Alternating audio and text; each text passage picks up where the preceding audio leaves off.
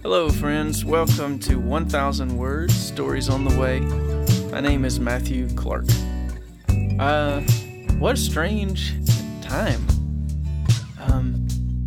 I'd like to write something really, timely for the situation right now, but honestly, I kind of don't know what to say, and I don't want to hurry. I want to think about it. So this week, I'm just going to share something that I wrote last September.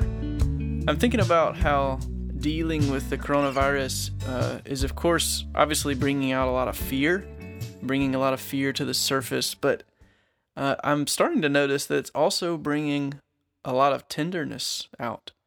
My brother mentioned today over lunch how easy it is when everything's going well for us, to kind of ignore our own frailty and that of the people around us. But there's something about having to face our weakness and our lack of control right now that for many seems to actually be encouraging a kind of sensitivity, solidarity, or compassion. So that's kind of the irony I want to talk a little bit about this week, is how our neediness and our weakness, these things are gifts. Last week I was thinking about Nicodemus wrestling with the call to become like a little child again. And in some ways we probably feel like scared little kids right now. A couple of years ago, about the same time of year, I was feeling quarantined in my home. I was very lonely. I was very afraid. It was for entirely different reasons than we're facing right now, obviously, but the Lord met me in that place, and He's been using that experience ever since to slowly help me see my fragile, weak places as gifts, as opportunities to deepen contact with others. So I'm going to share an essay, and then stay tuned after the essay, because in our closing kind of benediction section, I'm going to welcome Susan Mulder, who is a poet, and she's going to read a poem that she wrote for us called What If? But here is this week's episode, Need is a Gift.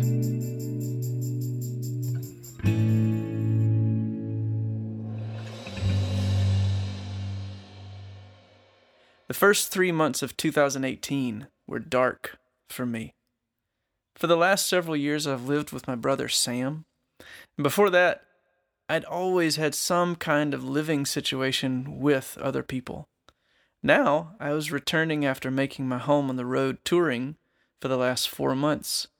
I was saying hello to the familiar little things around the house, but this time something was different. I was the only one in the house. For the first time in well over a decade, I was living alone. Not by design. In fact, I hadn't really realized it would be the case till I stepped through the door that night. My brother had taken a new job as a group home parent at a ministry for mentally challenged adults, and though he technically still lived here, he was never home. But I had not accounted for his absence, and it descended upon me palpably, suddenly. That season, I sank into a depression brought on by that unexpected isolation. The dreariness of winter, what I came to understand as a natural post-tour crash, and a sense of aimlessness and fear. I started counting the days between seeing another live human. 2, 3 days. Sometimes I'd go Sunday morning to Sunday morning without being physically in the presence of another living soul. It was incredibly lonely, and I felt powerless to change it. Not to mention that one of the strange qualities of loneliness is that when you're in it, what you know you need becomes the last thing you feel able to want or reach for. It's not good for a human to be alone, Scripture reminds us. That's not just about marriage. It's a fundamental statement about how isolation withers a human soul. The image of God is Trinitarian, which means I can only locate myself within reality by means of relationship with others. That's true even for the members of the Trinity. The Son's identity is as one in relationship with the Father, and so on. But I was alone, and I didn't know how to get out of it. Because I had become so isolated, my ability to locate myself in reality had begun to dissolve. I felt badly disoriented. I started thinking sadder and sadder things, and I couldn't get out of that abysmal circuit of self-referential fear. And that scared me enough to force me out of the comfort of isolation, because let's be honest, it's strangely comfortable to pretend we can do all this by ourselves. How embarrassing to have to ask for help. Shouldn't I be able to do this? All the lies came flooding in that keep us from connecting. But finally, I reached out to a few friends and began asking for help. And it really did help, hard as it was to do. I knew I had friends who loved me, but they didn't know where I was or what was really going on, so how could they help? What a gift they were once I finally reached out. They showed up. They pulled back the drapes, and I remembered sunlight. Their faces and voices penetrated the dark, sad imaginings of my lonely mind, so the lies began to grow pale in the light of their love.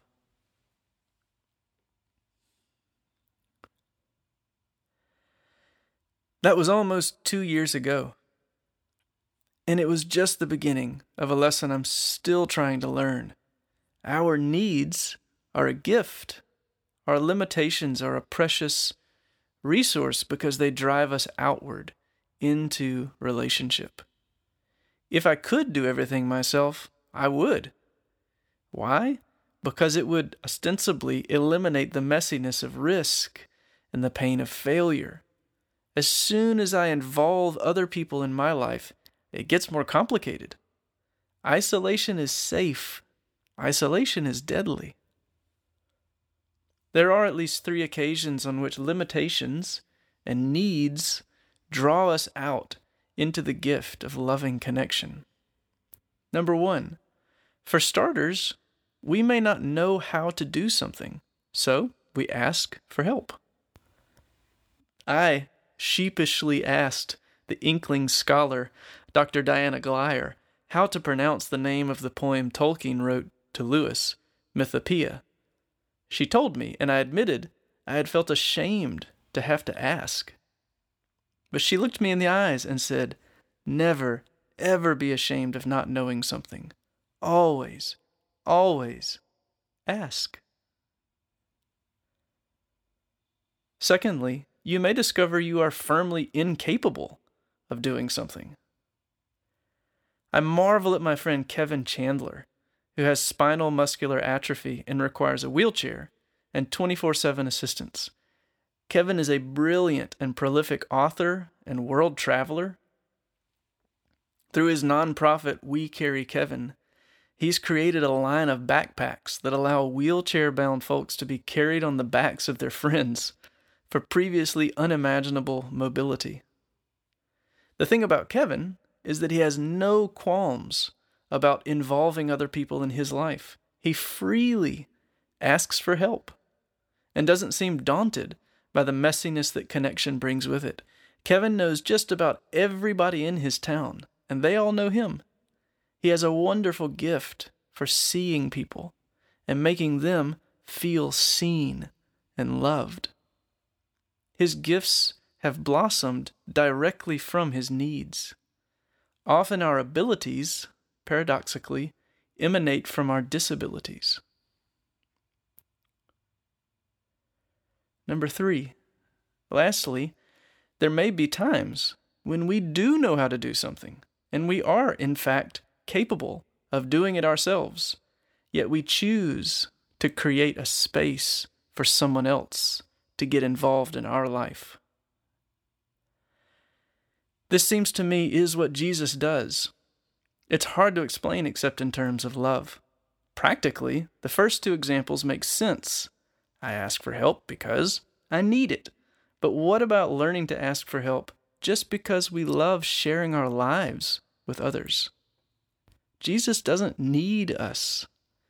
He has the know-how and the capability to get his work done without us. In fact, he could avoid a lot of hassle if he just left us out of the equation. But God's arithmetic doesn't add up in terms of expediency. God's way of life is love, which is bound to appear beautifully foolish. Jesus asks for help because he knows life isn't about doing things precisely perfect. It's about living and working together. There's a phrase that pops up again and again in the New Testament: make my joy complete. It seems that God's joy isn't quite complete until his children are in on it. The Lord intentionally leaves gaps for us to fill. When he sends out the 72, he doesn't babysit them. He entrusts the work to them and lets them truly respond as real collaborators. The primary language for the way God relates to us in the New Testament is familial. It makes sense to call us the bride, or co-heirs with Christ, children, and so on, since we are real, participating family members.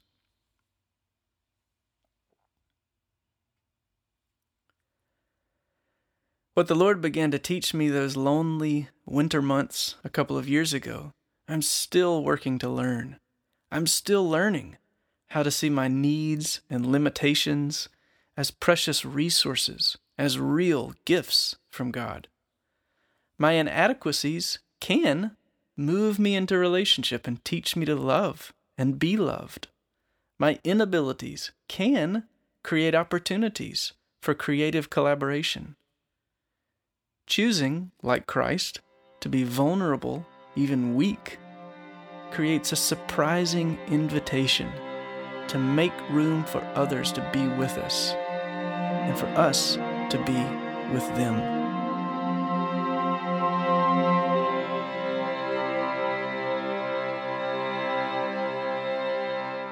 To send us out this week, I want to include a poem written by Susan Mulder.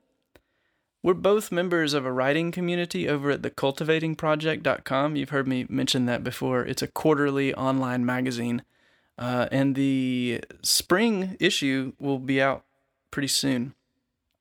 But Susan wrote a wonderful poem called What If for the last issue, the winter issue.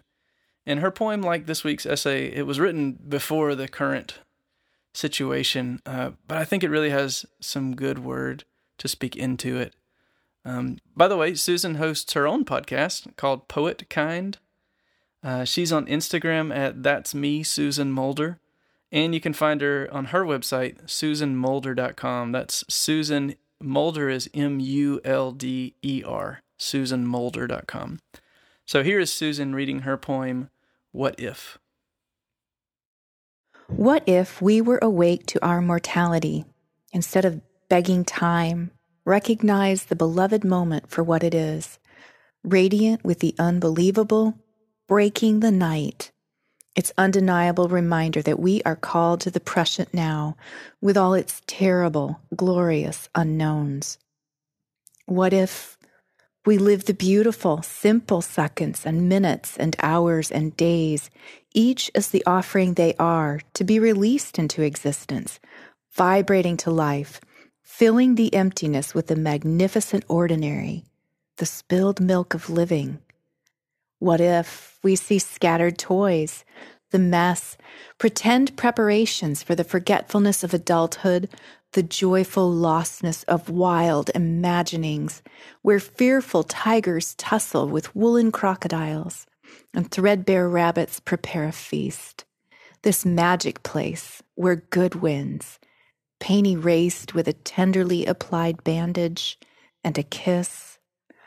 What if we welcome discomfort as an old friend, sit a while and accept the company, replace weariness with wonder at the mystery of it all, Invite the unexplained and the stranger to tea.